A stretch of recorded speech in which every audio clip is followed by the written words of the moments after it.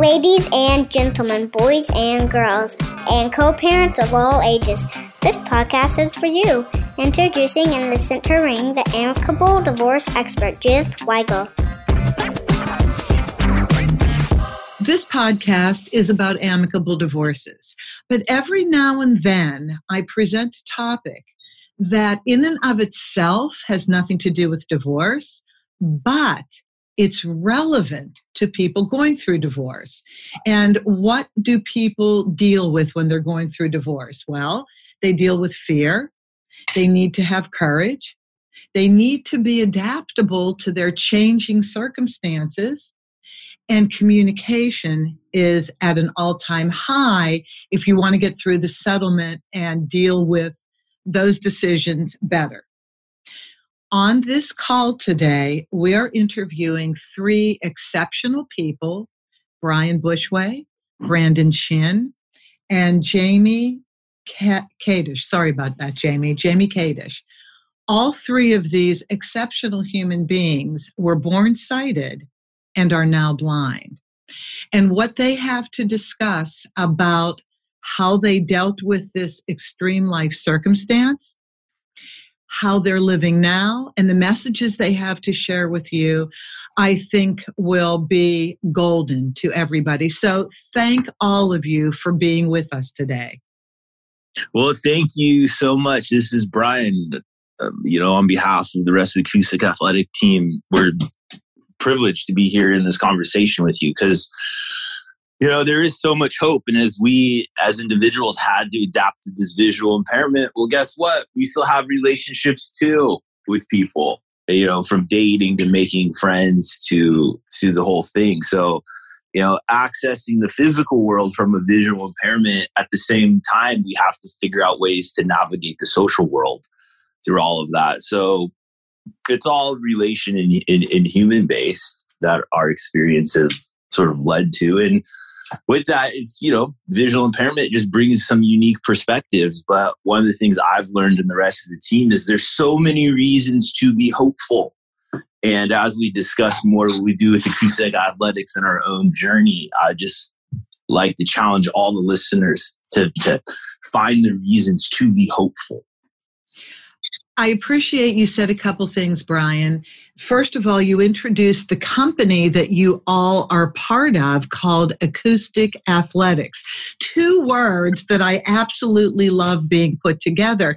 When I met Brian, it was because I saw this video. He reached out to me. We connected on social media. Then I saw this video of Brian mountain biking. And it blew me away. And I said, I absolutely have to talk to this human being. This led to me talking to Jaimee and Brandon and finding out that they all belong to this unique company called Acoustic Athletics. So Jaimee or Brandon, tell us what Acoustic Athletics is. You want me to go, Brandon? Ladies first. Beautiful. Yeah, so Acoustic Athletics is a new pace for the human race. And it is how we show up to the conversation of what it means to be a whole human and really find the spirit of life. And we are looking at how we face challenge with curiosity and what more information we can perceive. So Acoustic Athletics is based in perceptual development. And one of the biggest things that we talk about and teach is echolocation, which I'm going to pass it off to Brian because he is an expert at echolocation. Yeah. And so echolocation is this human ability for everyone to image with sound. It's like what bats and dolphins use, but it turns out that the human brain can adapt and actually use auditory information. It sends it into the visual cortex, and specifically the object recognition parts of the brain are activated. So it creates this world of fuzzy geometry. Blindness is a bad term. It's not nothing. There is this rich, detailed aesthetics of the acoustic environment, and the brain can adapt to actually image with sound and have a real rich three-dimensional understanding of where one is in space and what's around them. And all this happens because of the concept of neuroplasticity, which simply means that the neurons that make all our circuitry connections in the brain and plasticity, the plastic, our brain neurology is far more flexible, and we can adapt to challenging circumstances. And that's why the neuroscientists originally started measuring our brains and wondering what was happening, because they wanted more insight to how the human brain adapts to challenges.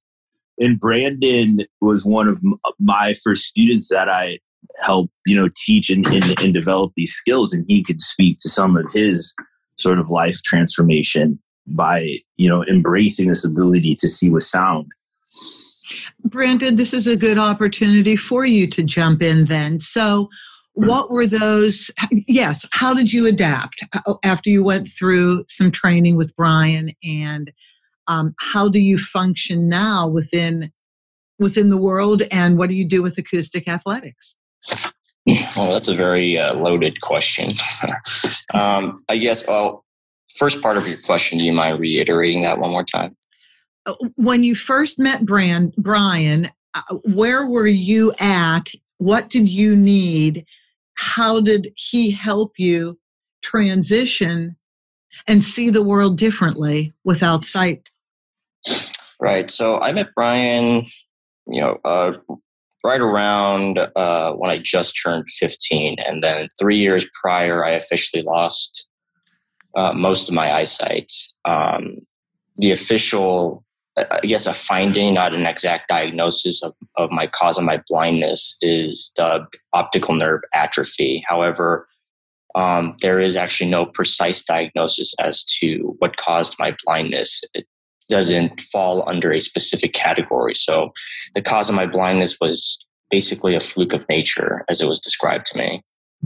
So obviously, there's no clear answer as to why this happened to me. So you can imagine the grief and the drama that came with it. There's no clear answer. There is no clear solution to, the problematic card that life dealt me in this game of blackjack. So, just had to, just take the grief, cry your tears, and then pick yourself up and reshuffle the cards that life dealt you. So what was your grief curve, Brandon? How long did you have to go through that cycle before you saw, quote unquote, light at the end of the tunnel? I think the grief period was, I'd say, roughly maybe 2 years, roughly. And there's a series of ups and downs, different hurdles that you have to go through. Obviously the first year was the biggest hurdle, given that the people that I thought were my friends, they made fun of me when I was losing my vision. Before I was able to explain to anybody that I was having difficulty seeing, my grades were suffering in class because my handwriting was sloppy. I wasn't able to read what the teacher had on board, so I couldn't take down notes. And it was a rough period that first year, specifically maybe this first 7 months, 7 months, where it was hard for me to verbalize, what was going on with me. I didn't even know how to explain, what losing your vision, was like. So the grief period, to sum it up, was a period of 2 years in terms of just crying and figuring out, how to get back up. And then I guess the next 2 years after that was just me just finally adjusting. Grief is over, slowly getting out of that shell of grief of feeling sorry for myself or, all that negative stuff, and really just picking up where the pieces dropped and just trying to put them back together. And then that's where I met Brian. Right around when I was entering high school was when I reached out to Brian's mentor, and from there, rest is history. And Brian was my echolocation / fellow, experienced blind man, if you will, who's lived his life, who's lost his vision before. And yeah, the rest is history from there, I guess. Brandon, do you also mountain bike? I have. I do snow skiing when the season is right. My Lord. So Brandon's also into firearms. Okay, Oh, yeah. so let's freeze on that. What do you mean firearms? How do you know where your target is? I mean, there's different ways to do it. I currently, one of the ways I shoot is I use a spotter system. So which means, in the military, when there's a sniper, there's a spotter. So an individual who's usually next to the actual guy who's doing the shooting, they have a set of binoculars, and they call out the shots, the distance, the corrections that the snipers have to make. So it's another set of eyes next to the sniper. So I use a similar system there. And, I use different ways to do target acquisition. I am working with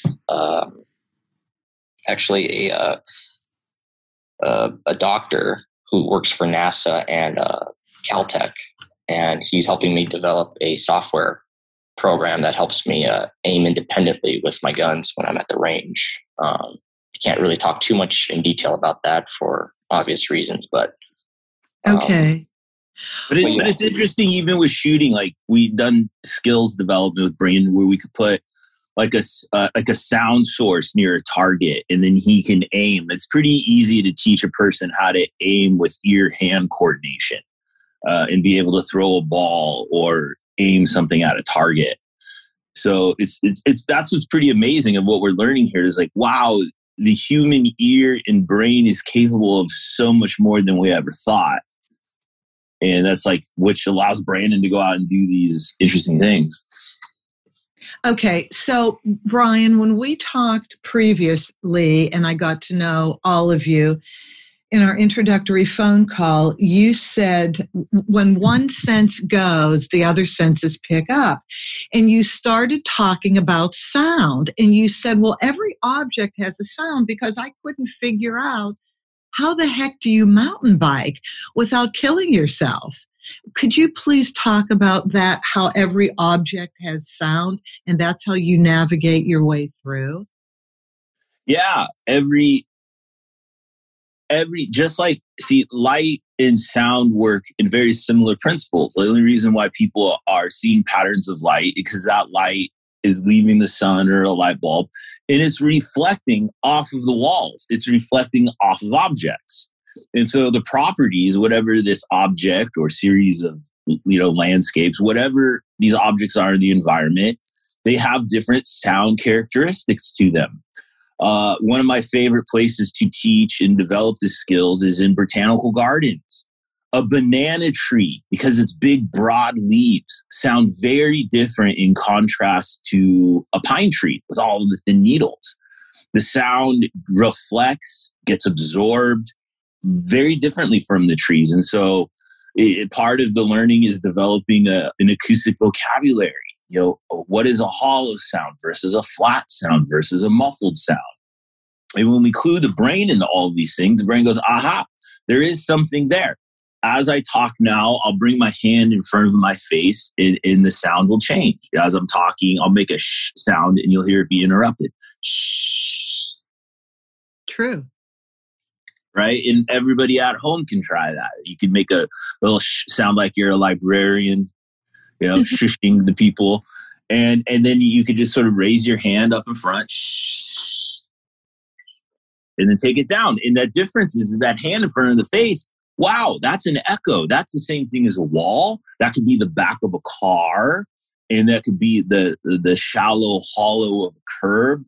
You train the brain to recognize these environmental features, just like everybody learned how to see with their eyes. We were just young kids and everyone forgot how they learned how to see. All of that sensory integration just happened through play. But what's really cool is if a person loses their vision later in life, because of all of this neuroplasticity and this amazing ways that our brain can adapt, with the right type of motivation to persevere, people's brains can change and literally hear the world differently to the point where your brain starts imaging. So humans are all born with the ability to see in the dark and to see with patterns of light. To the point is we're all born legally blind, takes about 4 to 6 months for a young baby to fully form 20/20 vision. And then most of us will be leaving this world visually impaired also. So it affects all of us in different ways, and it will at some point. So we're kind of all on the spectrum. And we don't really need to fear vision loss because our brains can adapt and learn to do things in really other significant ways. Okay, so the very first time you got on the mountain bike and took your first ride, how did you prepare yourself for that moment? I sort of brought myself up to skill sets. I first started being able to like walk in open areas, and then I walked faster, and then I started being able to run. And I started with precision. Okay, I'm running, I'm moving faster. I'm now close to the back of the car. Let me dodge around to the left. And then once I could move at faster speeds, it simply became, wow, I'm going to use an active sonar signal with my tongue click. And then that sound reflecting is enough that I could recognize open space, more tight areas, and then I can navigate my bike and body through the spaces because I can recognize like the hand in front of me and I can then tell where to ride. And so I sort of trained myself with, right progression to then have the freedom to then navigate a bike. And I use, I was in a quiet residential neighborhood where I had a lot of, control over variables. Like the biggest things are kids running out, dogs, cars you can hear coming up and down the street. So you can always pull over to the side. And it was awesome. It was one of those things when I first lost my vision at 14, 2 years later, I'm back on a mountain bike. And by the time I'm graduating high school, I'm almost certainly the world's best totally blind mountain biker. And when I sat back and reflected on that moment, I was like, wow, in this short period of time, I never thought I'd ever ride my bike again. And now I got this cool title.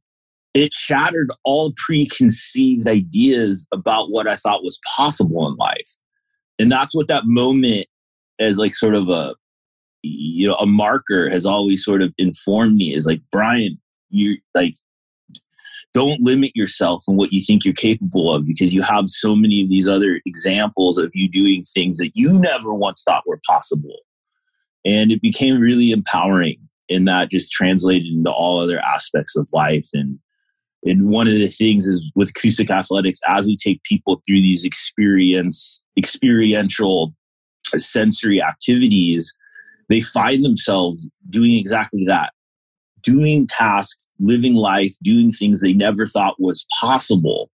And that becomes really empowering for people, and it makes them question about what is possible for their futures and everything else. So it's a really fun, exciting environment to work with people in. I so appreciate that. Jaimee, there is physical blindness and there is emotional blindness. And I'd like you to comment on something you spoke about when we talked previously. And you said you can't experience courage if you don't deal with fear. And losing your sight before you know that you can adapt has got to be very fearful. Can you talk about your journey through fear, using courage to happiness where you are right now? Yeah. So the way we describe my position on the team too is I'm in the middle. I'm the bridge between the sighted world and the visually impaired blind world. I have a condition called retinitis pigmentosa, which is a degenerative genetic disease. So I'm losing my vision over a time span. I still have a lot of functional vision, and also it's not reliable. And so I feel like when I was listening to Brandon talk about grief, like grief for me is a constant, and it's really become this, I think about it as the gym of life. It's become this opportunity for me to practice. I'm going to feel fearful about certain things, and also those moments of fear are asking me to be curious and be creative and ask for help and build community so that I can continue to live a full expression of my life. And it really has become this thing of like, I'm not trying to get rid of fear. I'm trying to work with fear because it's one of my biggest opportunities to grow. Brandon, how have you dealt with fear? So, I mean, I guess fear for me stemmed from a couple of different places and how I deal with it as well. For me is,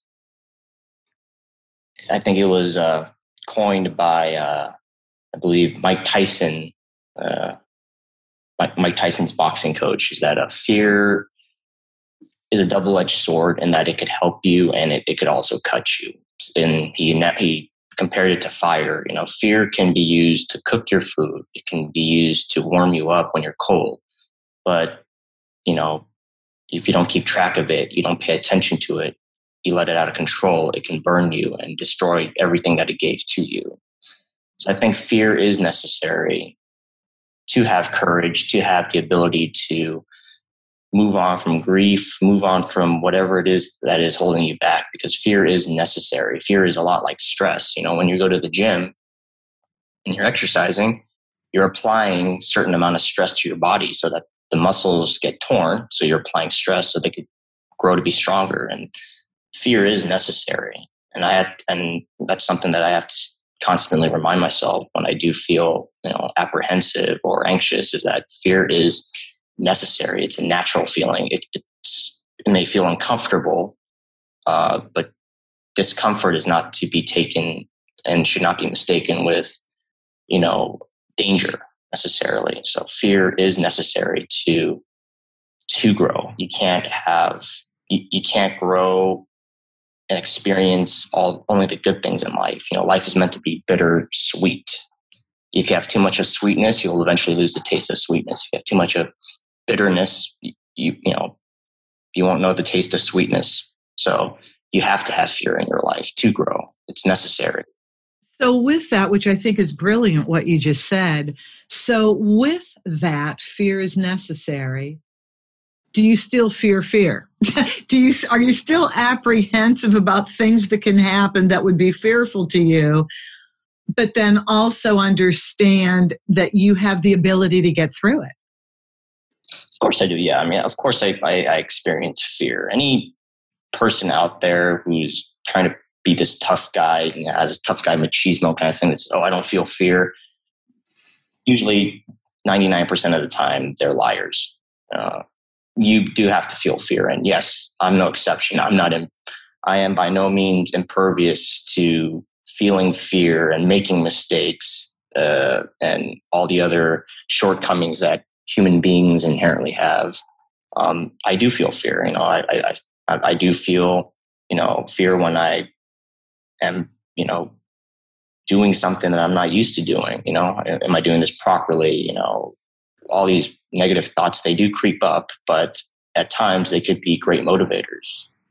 So I guess you lean into fear as opposed to avoiding it or running from whatever situation is causing fear.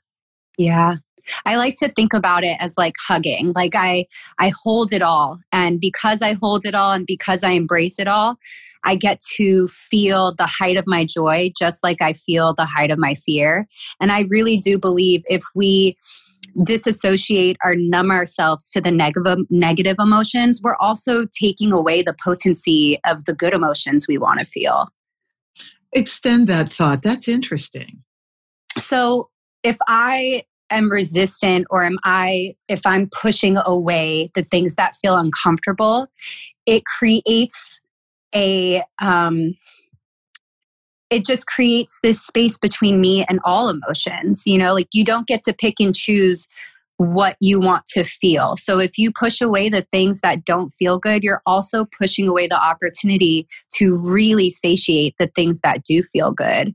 And so because I want to be so deep in the good feelings, I also know that that means embracing the things that don't feel so good. And when I do that, it becomes an opportunity to be able to transmute the energy into something constructive or into something that I can create from versus just sit in. Jaimee, do you go, and I wanted to clarify this with my question, do you go back and forth between being able to see to some extent and having light eclipse? Yeah, so the way that I like to describe my vision is it's kind of like a kaleidoscope. Because my eyes don't process light quickly, it's like the light is always moving and I'm always trying to bring in the picture. So something that I've started doing now with acoustic athletics, I grew up as a concert dancer through classical ballet and modern. I've started taking my ballet classes blindfolded because what I've found is because I still have some sight, my brain is trying to still process through the visual field, and it actually creates more confusion in my body. So taking away my eyesight while I'm doing movement activities is allowing other systems in my body, like my feet, to take over things like balance. So it's actually been really life-changing to see that when I'm taking my sight away and allowing my other perceptual skills to turn on, I'm better than I am when I'm relying on my eyesight. And it only has continued to empower the psychological component of losing eyesight, because once I took my first ballet class completely blindfolded, I was like, there's nothing that I can't do. This is my my bar. That's like, this is where we're at. And life doesn't have to be this scary adventure into the unknown. It could be a really like inspiring and exciting and revitalizing adventure into the unknown. When you were saying that, talking about it's a kaleidoscope and you were testing yourself in ballet classes, I closed my eyes for a second and I envisioned myself on a dance floor doing ballet. And all of a sudden, I could almost feel how powerful it could be to have that type of control over your body in darkness. Totally. It's that. And also it's been really interesting because growing up as a dancer, we're in front of a mirror and we're taught to look at our position in space to see that it's right. And now I've really transferred into this place of feeling to know and not seeing to know. And it's really completely changed my relationship with movement from being this performative thing to being this tool that I get to use to navigate life. Yeah, and it's really interesting that you brought up the mirror because that was one of the first things that my whole relationship as a young teenager, my relationship with the mirror changed. And I found it really interesting now observing most people when they use the mirror to confirm their insecurities. They're always like eating themselves up with it as opposed to before anyone ever looked in the mirror, how do we feel from the inside out? We would probably see a very different reflection of ourselves in that mirror if we did internal work first and then looked in the mirror. So it's really interesting. So I broke free from the mirror, and it's been really interesting how everyone else uses it and relates to it. You said something, Brian, again, when we talked before. I wrote this down. Vision is being constructed in the mind. Yeah, because vision, we have this relationship that somehow vision takes us outside of ourselves. But, right, vision is being constructed in the mind. The mind is the thing that's creating all of our realities and experiences. And that's why people, if they have a traumatic brain injury, they get in an accident, their eyes and all of those things mechanically can work, but the brain can actually stop processing visual information. So it's all being constructed in the mind, and that's really where all of our different senses are inputting there. And most of life is being informed by our other senses. We just don't have a very sophisticated vocabulary to talk about them. And then everything sort of gets wrapped up under the lens of we as humans create a sense of reality through whatever our dominant sense is. And so that then becomes like the supremacy filter of how we think everything is done. But really, everything's being done in life from moment to moment, really informed by all of the other senses. We just don't really pay attention to it very much. Okay, so let's go there. How do you see people differently now than you saw them before?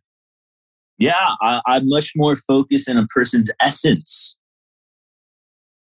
Right? People have energy, right? We have terms like, look, they're glowing, they're radiating, they're beaming. These are visual oriented language that talk about a feeling and energy that people radiate, they're beaming. So we already sort of have this idea that, wow, we can sense people, right? And the first thing that a visually impaired person notices is a person's shoes, the way they walk, a person's gait.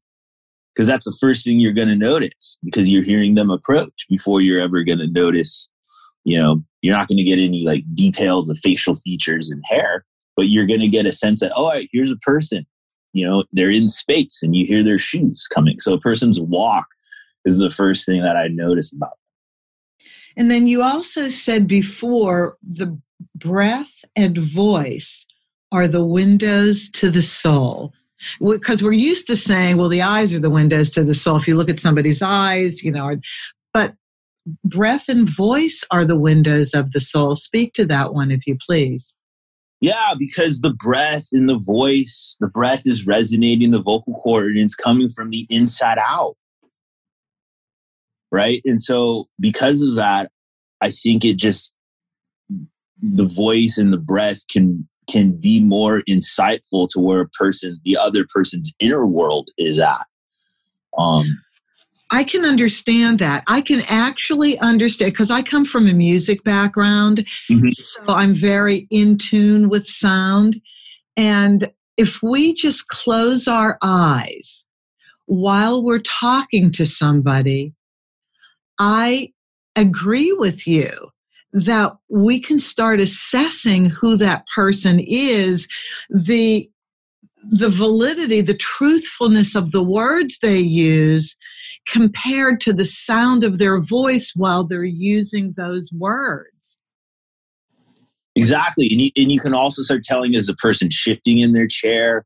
You can hear if a person's voice is coming closer. Are they leaning in? Are they moving farther away?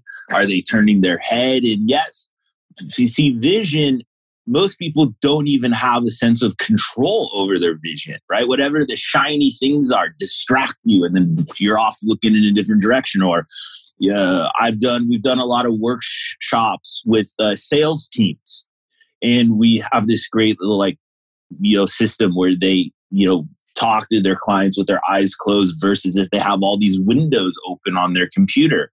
It's amazing the quality and the meaningfulness that these sales guys have when their eyes are closed because they're not distracted by all the windows or the instant message that pops up.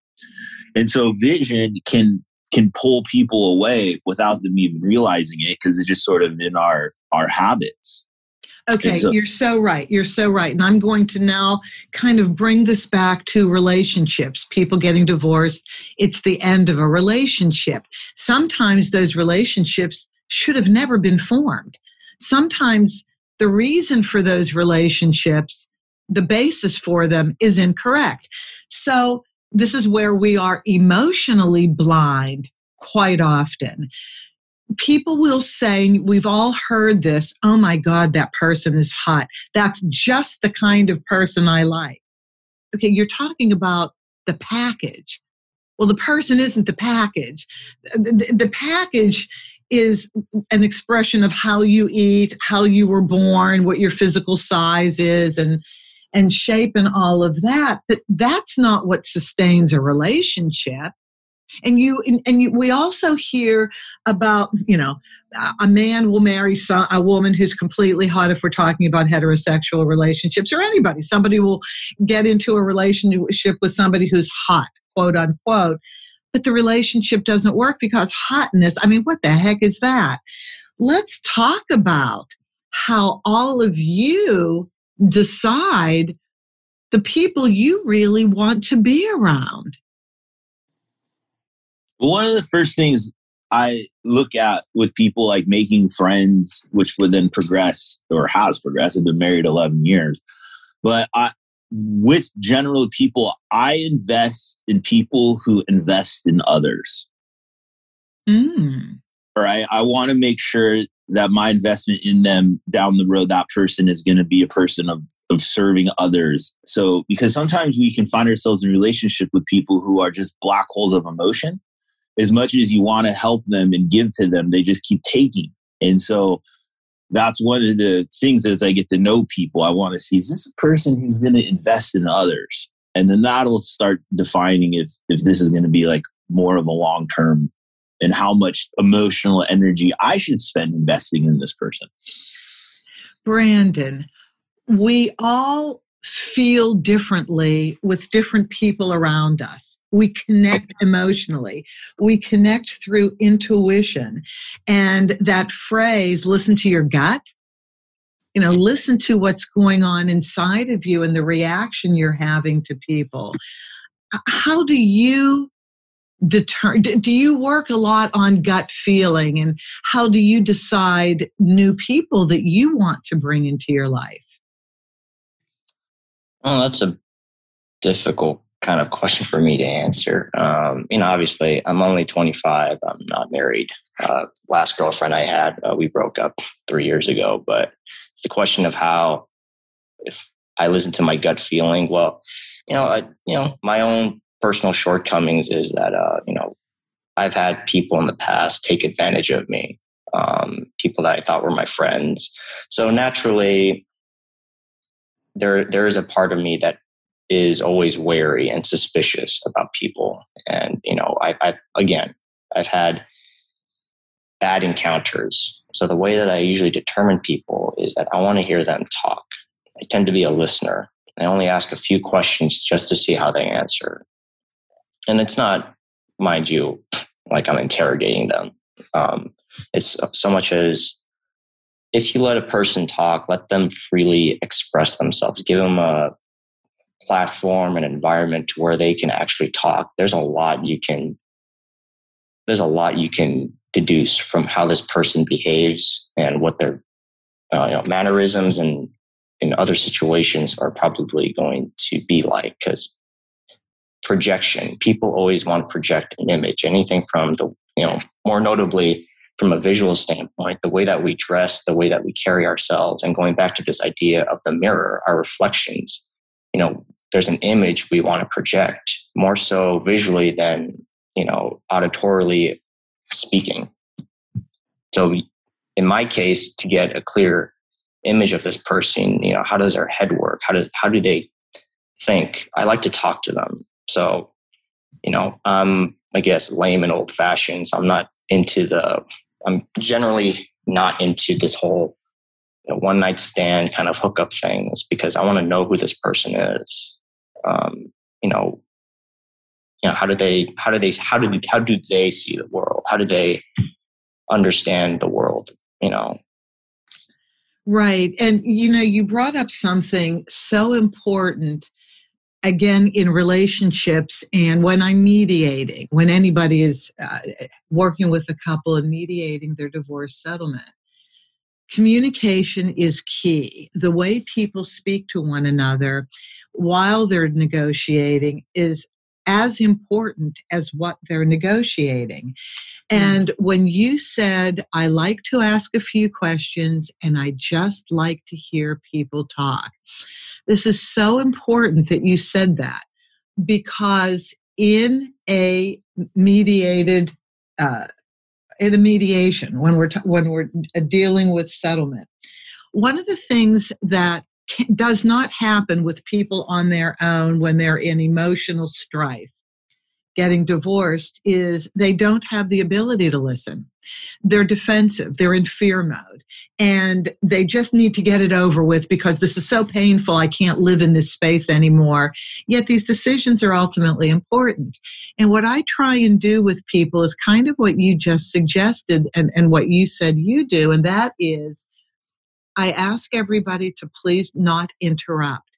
Because if you let somebody talk uninterrupted and let the spaces be there, people need space to swallow, to reflect, to refine what they're saying.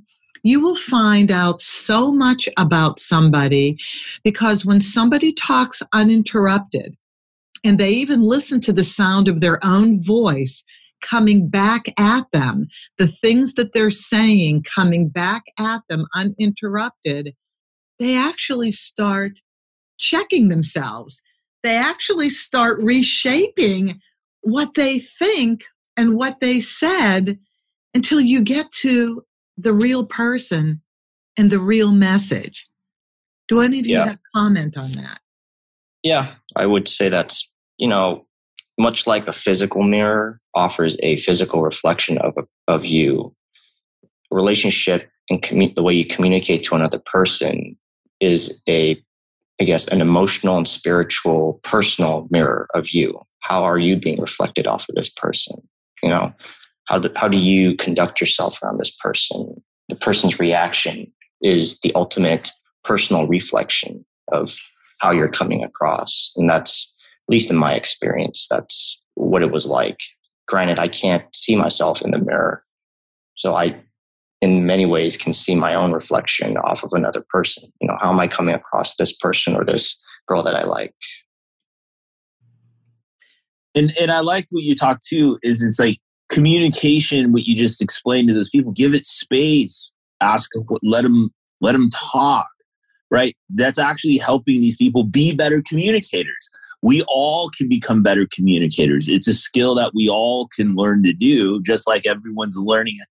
Brandon, Jaimee, other people are learning how to listen to the physical world differently with echolocation. Well, we also can get better at communicating. As I got better at a more active listener to echoes and cars, one of the things that it also taught me was how to be more of an active listener to relationships.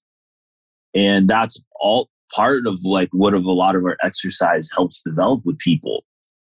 Getting a sense of what do they actually feel on the inside? And then what is that process of how to actually, in a constructive way, communicate this to the other people around us? We can all get better at this. We absolutely can. I know. I was just, as I listened to you, I keep closing my eyes and listening and seeing how I feel about this conversation without my eyes opened. And I started visualizing, well, shoot, what if we all closed our eyes for a while and just spoke to each other? I think without that diversion of sight, oh my gosh, can we have deeper relationships with each other? Lately, and I kind of think we can. Jaimee, go ahead. Yeah, I was reflecting on all that's being said and thinking about how losing my eyesight and having this difference of experience has influenced my friendships and my partnerships. And I've really used it as something that weeds out the phony really quickly, because having a difference challenges other people to sit with their uncomfortabilities, with either showing up to support other people with differences or the differences they have that they're not vulnerable with or sharing or asking for help with. And it's been really interesting the more that I embrace my identity now as a visually impaired adult, the more that I see it as a tool to understand who is my people and who is not. Yes, I absolutely understand that. Adaptability, imagination. These are two things that anybody changing their relationship from marriage to a single person, from parent to a co-parent, to a non-working parent to now I have to go out and work. So these are a lot of changes that happen in a divorced person's life.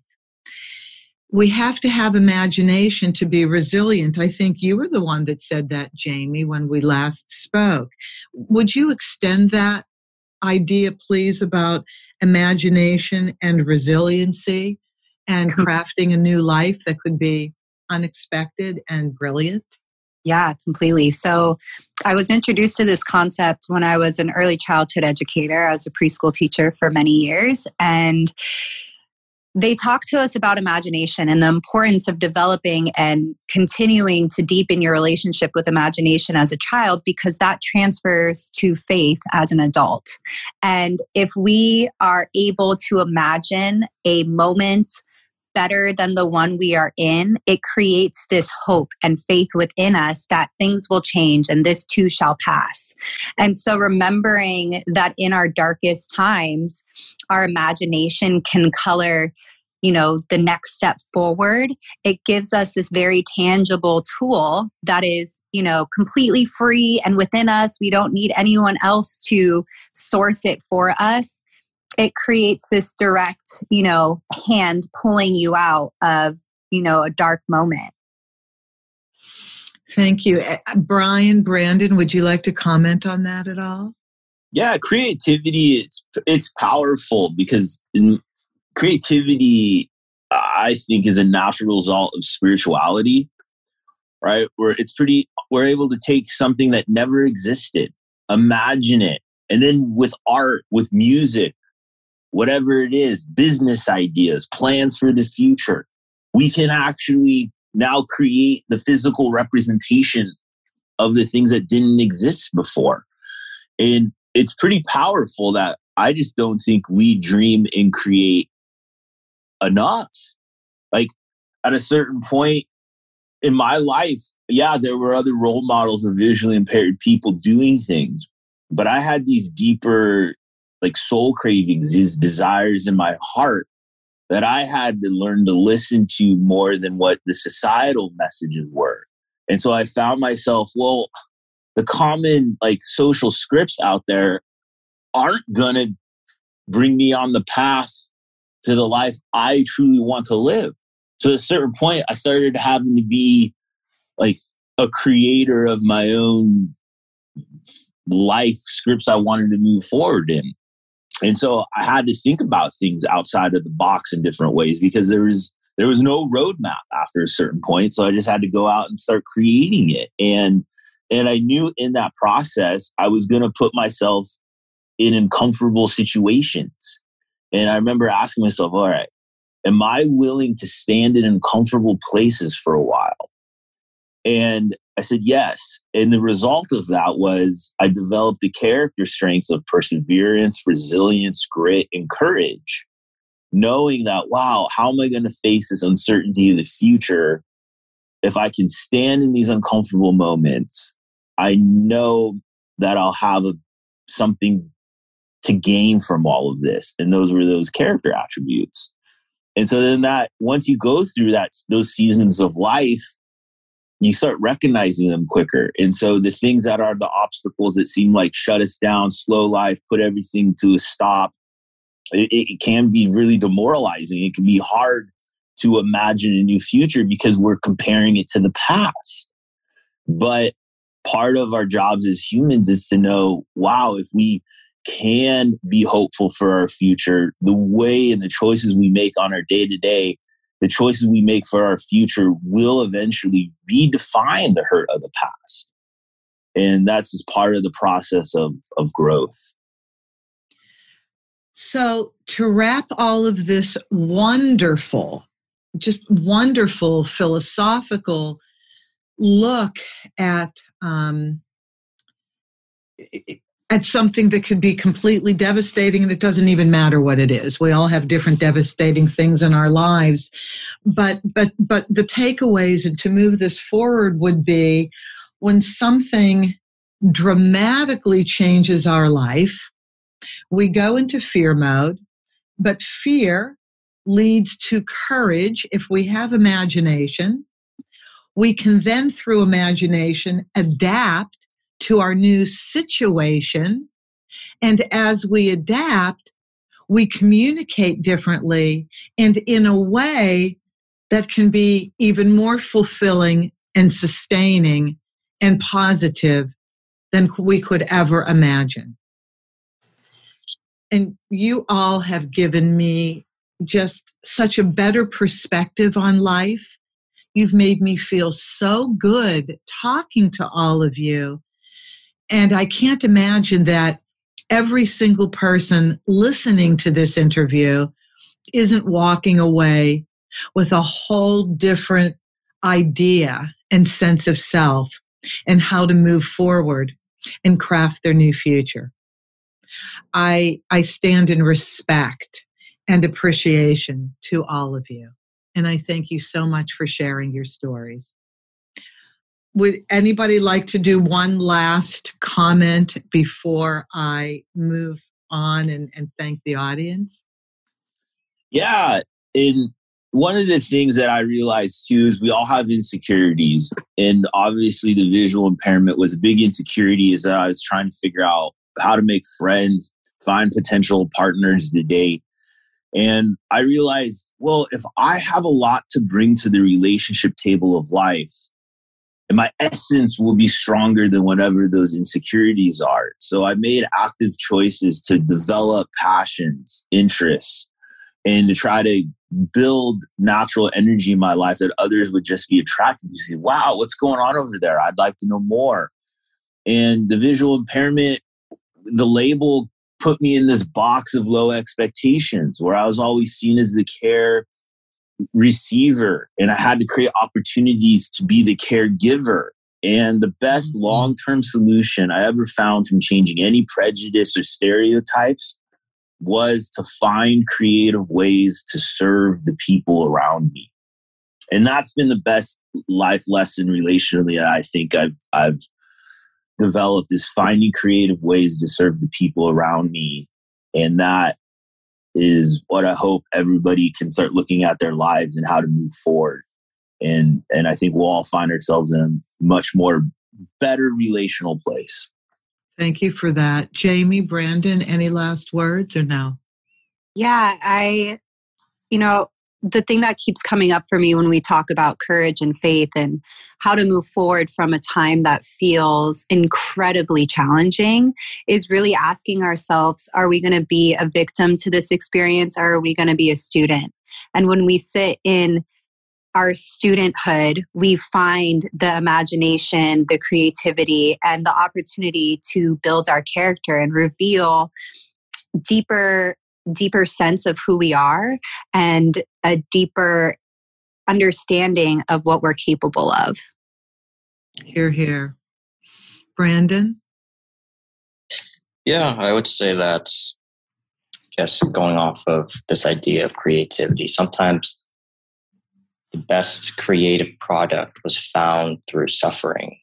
And that suffering was created from the fear that you were feeling, because sometimes creativity has many forms. It comes in many different derivatives, and one of the many ways that it appears to people is that resourcefulness. Sometimes there will be a problem out there that can't be solved with the normal prescripted solution. So in times like that, you have to be creative. You have to be resourceful. And the only way that you're going to be resourceful is that you have to lean in to the thing that you're afraid of, the thing that you're afraid to come to terms with or be face to face with. And you do have to lean in to the things that you're afraid of, that you're fearful of, because the further away you lean and get away from the thing that you're afraid of, that you're feeling fear toward, that's just going to create another form of blindness. Because your whole life, you're just going to try to push that thing away from you that you're feeling fear towards. And it's going to get smaller and smaller. And there'll be a day that you'll not be able to see it clearly. And you've effectively blinded yourself from the thing that you're afraid of. And in many ways, you've neutered your ability to be resourceful, to be creative, to find a solution towards the problem, that fear that you were having. Yeah. And anybody listening, if you'd like to, challenge and discover more of your blind spots and approaches, to life, please contact us at Acoustic Athletics, Instagram, our website. We have programming to help people not only hear the world in new ways from physical, but we also have programming that help communication and actively listening to relationships. So please, become friends on Instagram and acousticathletics.com. This is the perfect way to end. All of this information will be in the show notes. Brilliant. I feel like the luckiest girl in the world that I got to meet all of you and spend some time with you. Thank you. Thank you for sharing yourselves with me and the audience. Thank you. Thank you for having me. My pleasure, my ultimate pleasure. And thank all of you for listening. I appreciate each and every one of you. You can reach me through my email, Judith@theamicableddivorceexpert.com, Judith@theamicableddivorceexpert.com. And very soon, if not by now, I will have that feature on my website to enable you to write in to me that way. So thank you all again. And as always, have an amicable day. That's our show for today. Thank you for joining us. Be good to yourselves, be kind to your spouse, and cherish your children above all else.